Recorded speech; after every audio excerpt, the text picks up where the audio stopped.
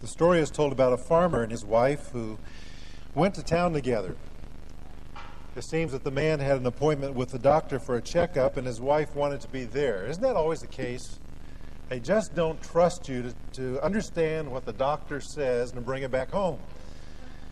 She wanted to go and be with him, and so after the examination, the doctor sent the man out and had his wife come into the office. And he handed her a piece of paper saying, "Here are the things that you need to do for your husband or he will surely die." Fear gripped her heart as she silently read down the list. It said, number 1, fix your husband a hot breakfast every morning before he goes out to milk the cows at 5 o'clock. 2, surprise him with a homemade pie or cake every day at lunchtime. Number 3, after lunch, insist that he lie down in the hammock and take a nap. Bring him the newspaper and a glass of fresh squeezed lemonade. Number 4, always let him hold the remote and watch the ball game whenever he wants to. Bring him a bowl of ice cream and homemade cookies while he watches. On the way home, the farmer looked over at his wife and asked her, "Well, honey, what did the doctor say? How am I doing?" She looked at him and said, "He says you're surely going to die."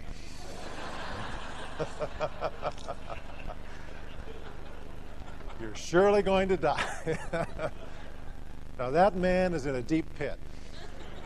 And it perhaps is something like the pit that David was in when he wrote Psalm 40. I invite you to open your Bible there with me as we continue this theme of the carols of the Christ, thinking today about his incarnation. Psalm 40 is a composition of David. These are his words. God had delivered David from a pit of destruction out of miry clay, says his poetic heart.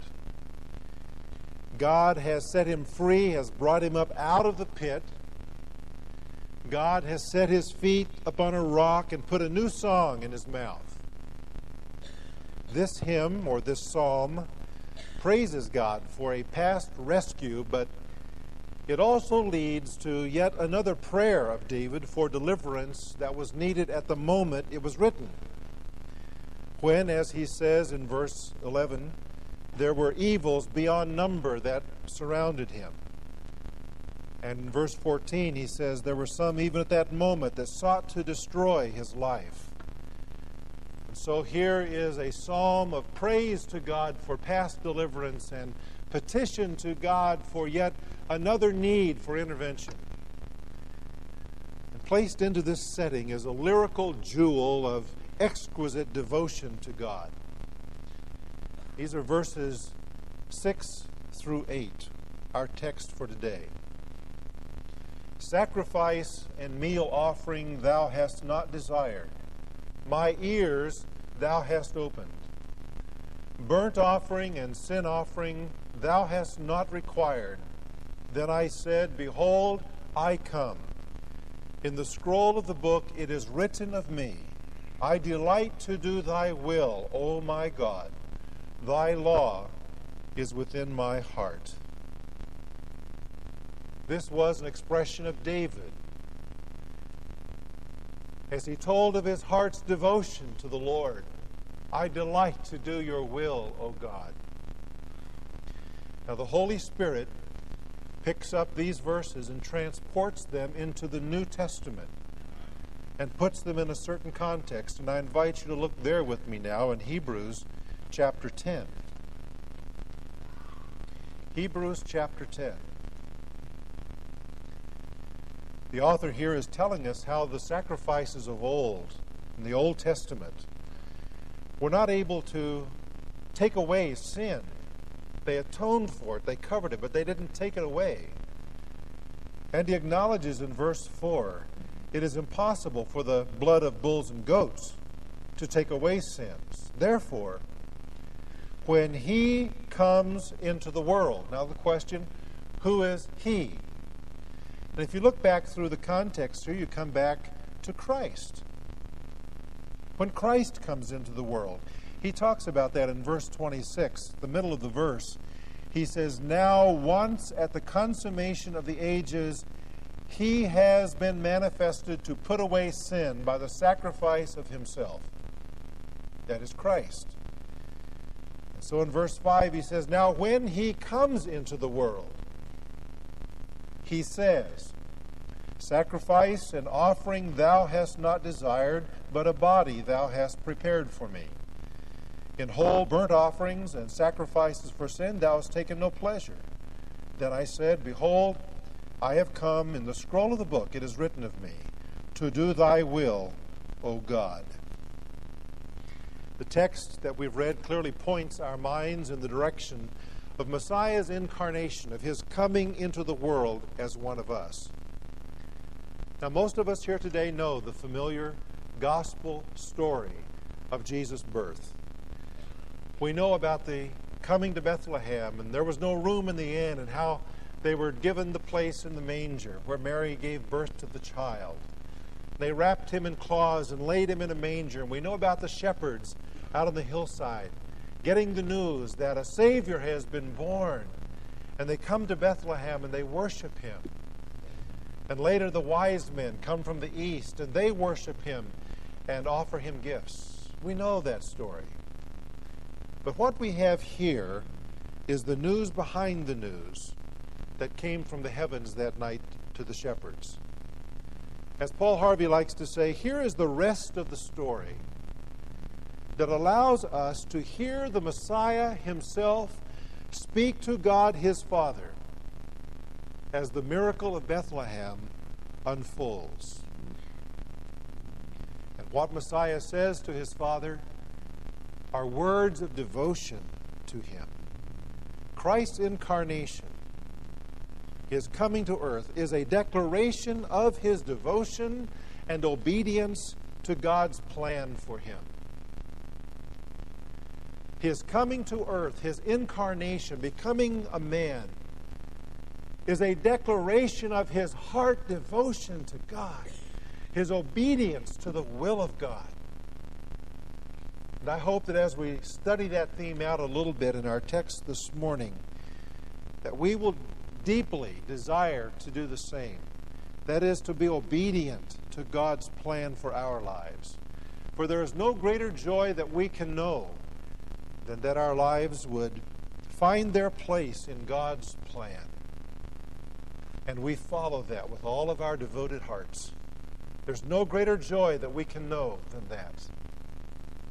There are two truths about the Messiah that unfold in our text. I'd like for us to look at them together. The first truth about Messiah is the truth about his person.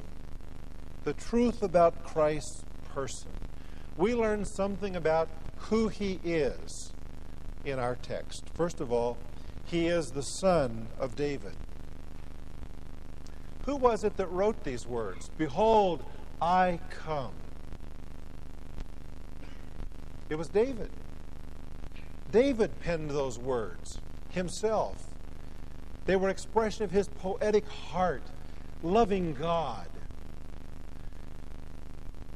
But David wrote those words, as it were, as a script for his greater son, the Lord Jesus Christ, who is the son of David.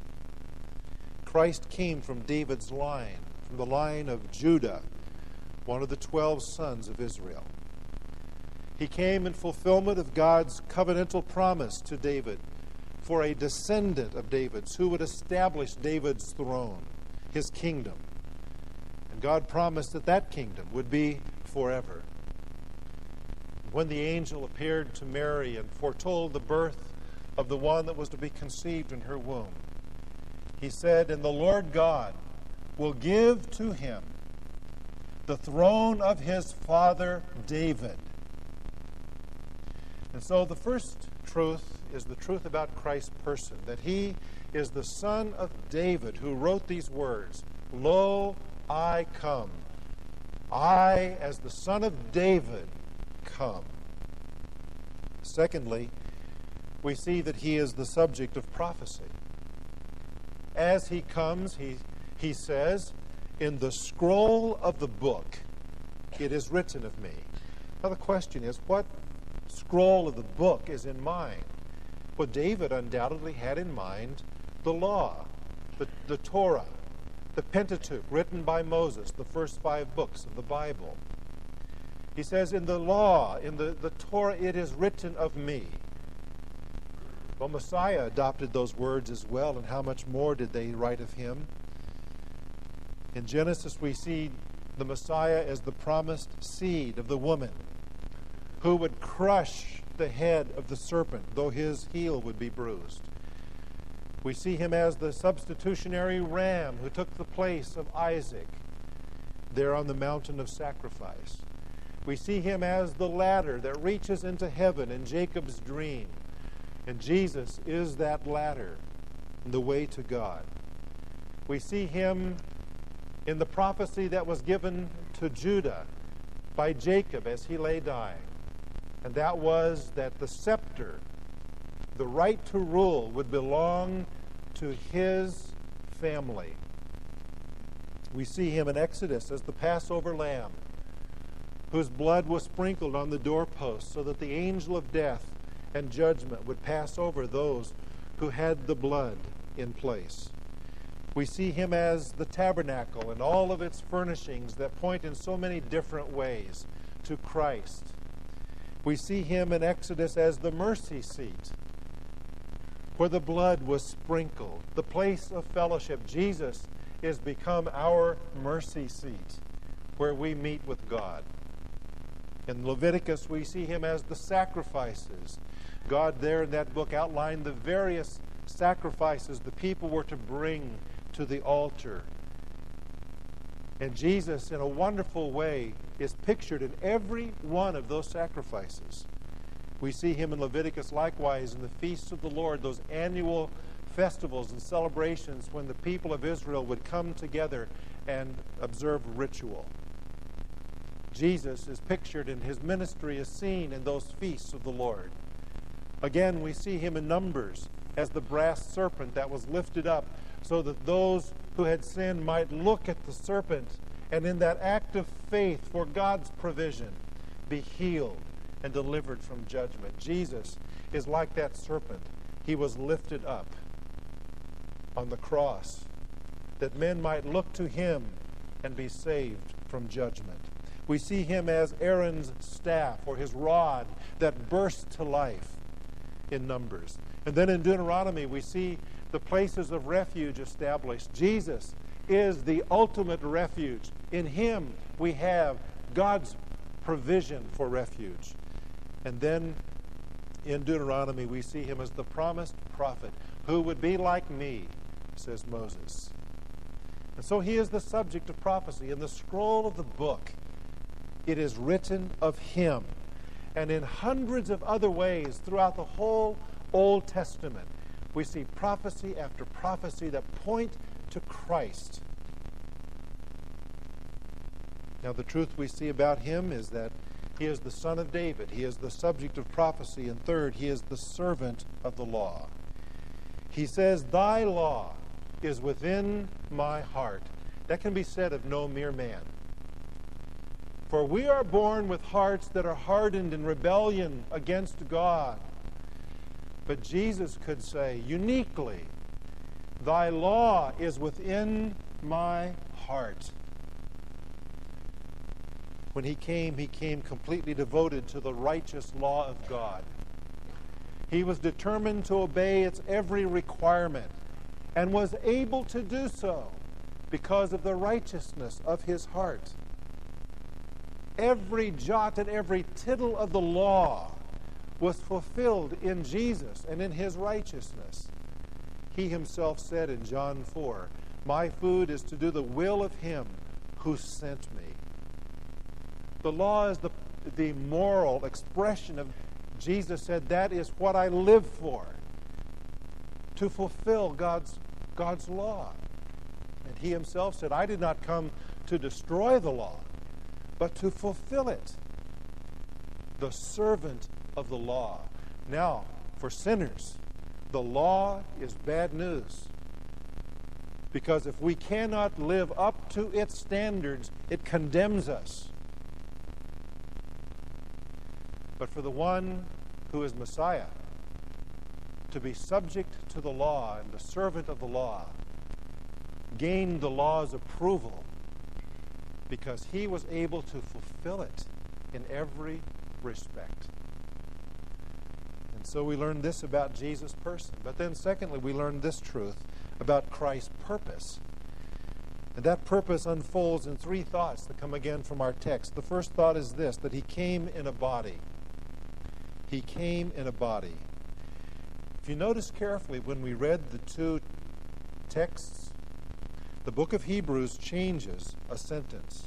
That is, as the Holy Spirit causes the writer of that book to record from Psalms, he records from the Greek translation of the Old Testament, the Septuagint we call it, and the Greek translators understood the Hebrew differently, and they wrote in a body thou hast prepared for me.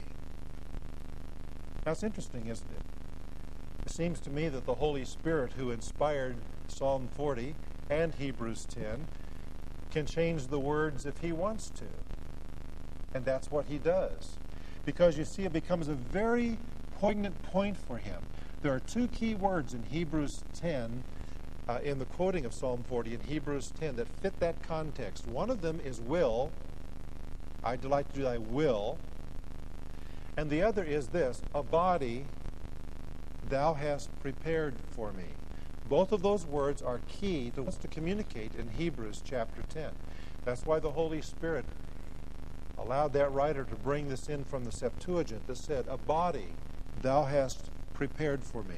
Now it's important to understand that this means not just a body of flesh and blood, but when it says a body you have prepared for me, it means you have prepared for me to become fully human.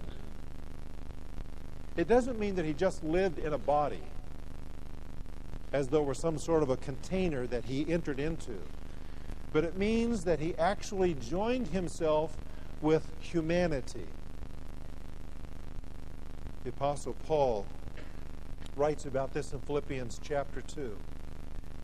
He points to the humility of Christ, the glorious, eternal Son of God, who laid aside the outward demonstration of his glory and was willing to enter a human body and join himself to human nature. Think of this.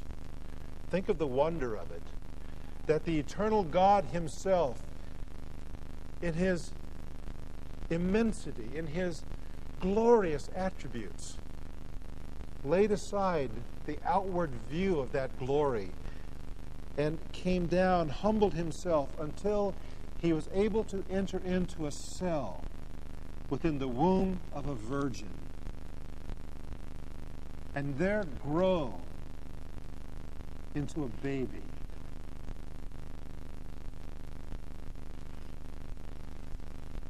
Paul says, you think about that demonstration of humility, that this God that we worship was willing to become a servant to others.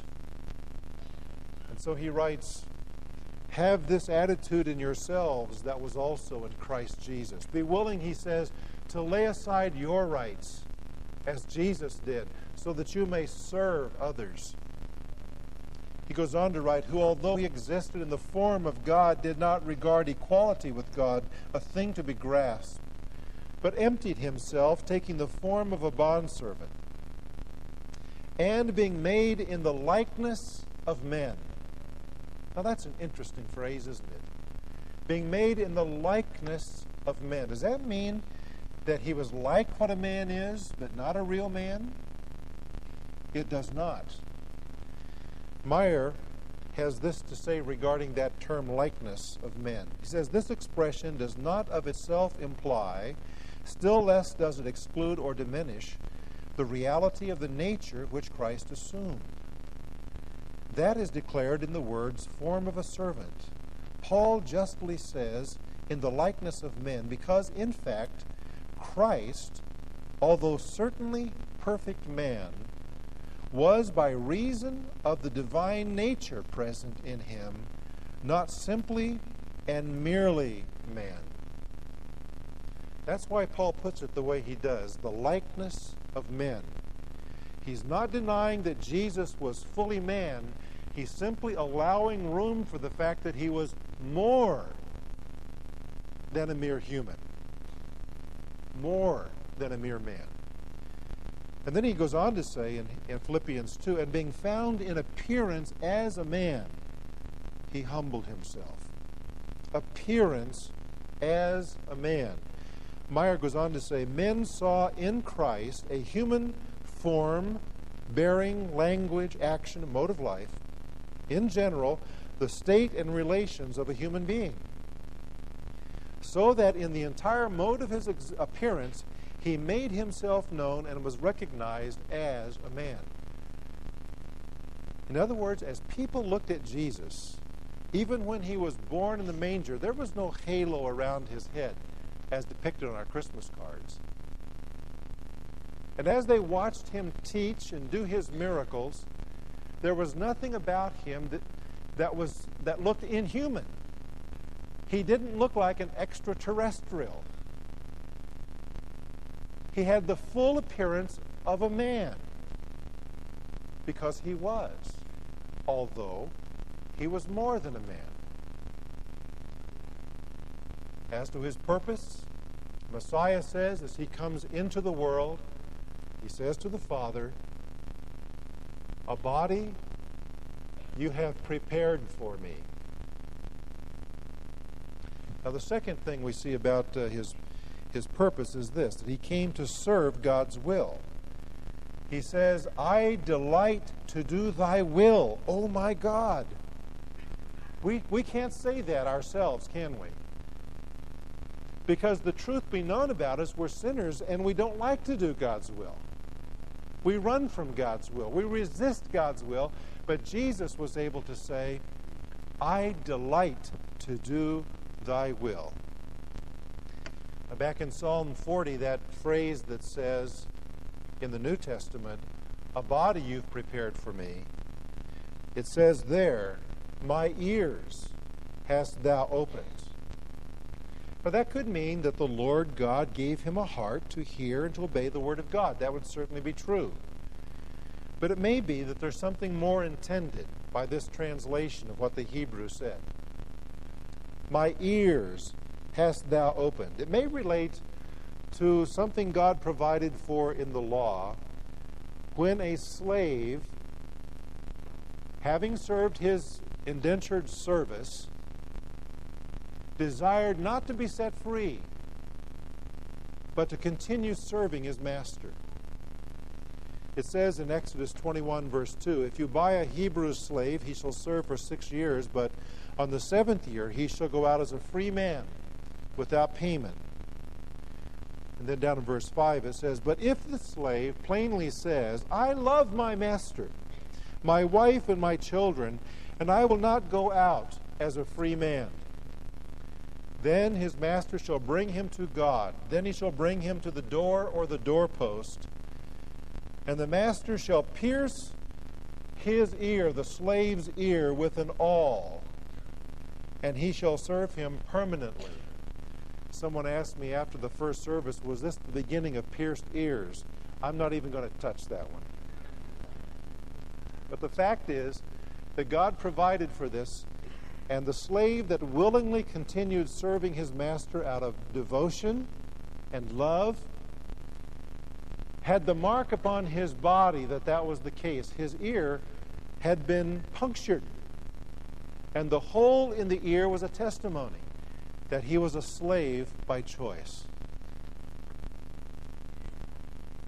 Now the Lord Jesus, coming into the world, says, I voluntarily give myself as a servant, O God, to your will. I delight to do your will. And so he is recorded in the Psalms as saying, my ear thou hast opened. And he became obedient. even to the death of the cross. And that brings us to the third idea about his person that we see in the text. He came to offer sacrifice. He came to offer sacrifice. You see, his death was not merely an expiration. It was an expiation. He came to provide through his death for the penalty that the law demanded for sin. He himself had not sinned. He kept the law of God, as we've said. But when he died, he offered himself as a sacrifice. Jesus Christ did not die as a martyr. He died as a Savior. Now, going back to Hebrews 10, this is very important to what he wants to say. Because he is showing that Christ came into the world to put away sin by the sacrifice of himself. That's back in chapter 9, verse 26. And then in chapter 10, he explains, he says, the law, since it has only a shadow of the good things to come and not the very form of things, can never by the same sacrifices year by year, which they offer continually, make perfect those who draw near. In other words, all of those sacrifices, the repetition of them in the Old Testament, could not make those who drew near to God righteous. It was unable to attain that goal. It could cover over their sins. It could not put them away. He says, otherwise would they not have ceased to be offered? Because the worshipers, having once been cleansed, would no longer have any consciousness of sins. But in those sacrifices, he says, there's a reminder of sins year by year. And so every year as they would bring the sacrifice to God, it would be a reminder of their sin. It was not taken away. It was simply piling up under the atoning blood of these animals. And then he says it's impossible that the blood of bulls and goats can take away sin. You see, those sacrifices simply could not do that. But then Messiah comes into the world, and he says, a body you have prepared for me. Sacrifice and offering you've not desired. Whole burnt offerings and sacrifices for sins, you've taken no pleasure in them. That sounds strange, doesn't it? Because God is the one who set those things up. But it's simply an acknowledgement by David in Psalm 40, and again by the writer of Hebrews, that though God established that Levitical sacrificial system, it could not make men righteous. It could only cover up the sin until sometime in the future the sacrifice could be offered. And friends, that's why there's Christmas. It is so that God himself in the Son could come into this world in a human body and fulfill the law of God voluntarily, and then lay down his life as the sacrifice that would take away sin. And so Jesus, the Messiah, served the promises of God, served the purpose of God. He served the purpose of God not out of duty, but out of devotion to the Lord. And folks, isn't that what our calling is? Didn't he leave you and me an example in this sense? Like Messiah, we should serve God out of heart devotion and not out of harsh duty. How do you see your Christian experience? How do you see the Christian life? Is it something heavy and it's a drudgery and it's an obligation to you? Does being a Christian to you mean getting on a treadmill and running as hard as you can for as long as you can? Is it a performance? My friend, if that is your understanding of Christianity, then you need to go right back to the foundation of your understanding and ask yourself the question, have I understood the grace of God? Because you see, Jesus Christ, by his death on the cross, has satisfied God. And God's law and the judgment upon sinners that comes out of the law. He has taken away sin as an issue between God and us, so that when we trust the Savior, we receive the righteousness of Jesus in place of our sin. The sin is removed, and then all of the righteousness of the law that Jesus fulfilled is given to us as a free gift. It's a wonderful thing. Now, if we understand that, how can we possibly look at the Christian life as some harsh obligation, some duty we've got to fulfill? Should we not rather see it as just the joyful response to God who would do something like this for us?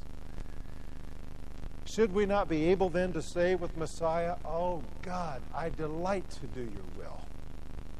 I delight to do your will." The story is told about a young man who was struggling with God's will in his life, and he didn't know if he was going to do it, or if he wanted to do it. And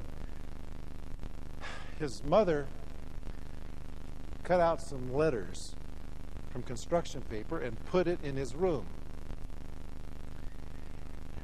And it said, "Let God. Let God." The young man looked at that and he wondered what it meant, and he kind of resented her doing it, and he went out the door, slammed the door, and later he came back to his room still in turmoil, but in the meantime, when he had slammed the door, the letter D had fallen off, and it said, "Let go." Right there is the issue with God's will in you and me. We don't want to let go. We want to be in control. We delight to do God's will if He tells us in advance what it is and it fits what we want.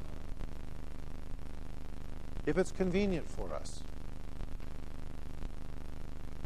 Jesus understood God's will. It was very inconvenient. "I delight to do your will. Your law is in my heart." The story is told about Jack, who was walking too close to a cliff one day, and he fell over. And as he was falling, he was just reaching for anything, he grabbed a hold of a limb that was sticking out from this cliff. And then he looked down, and he saw it was 1,000 feet to the bottom of the canyon where he was, and he looked up, and there was no way that he could climb back up the steep wall of that cliff. And so he hung there, and he began to yell, "Help! Help! Is anybody up there? Help!" And he yelled hour after hour until finally he heard a voice. And the voice said, "Jack, Jack, can you hear me?" He said, "Yes, I can hear you. I'm down here." "I can see you, Jack. Are you all right?" "Yes, but who are you and where are you?" He says, "Well, I'm the Lord, Jack. I'm everywhere." "The Lord? You mean God?" "That's me."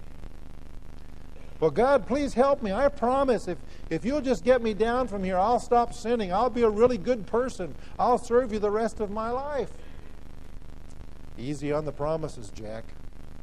Let's just get you down from there, and then we can talk. And now here's what I want you to do. Listen carefully." "Oh, I'll do anything you say, Lord. Just tell me what to do." "Okay, Jack. Let go of the branch."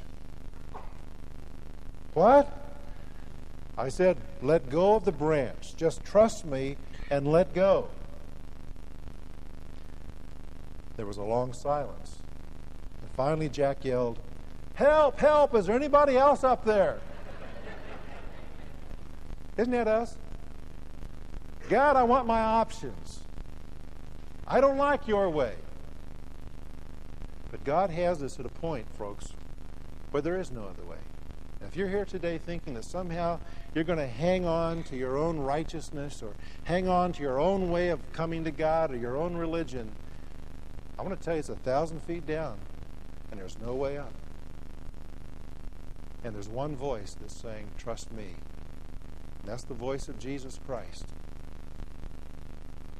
And I hope that you'll do that today. and let go. And give yourself to Him. And receive Him as your Lord and Savior. But I'm not going to let those of us who've done that off the hook, because we're almost worse than sinners at this. Jack is us, because we say, God, I want to do it my way. And God is saying, if you really want my will, then let go. Stop trying to control your own life. Let go and trust me. And I hope today you'll do that. And that, like Messiah, you'll serve God's will out of a heart of devotion, that you'll obey what God wants in your life out of a heart of joy and delight, like Jesus did.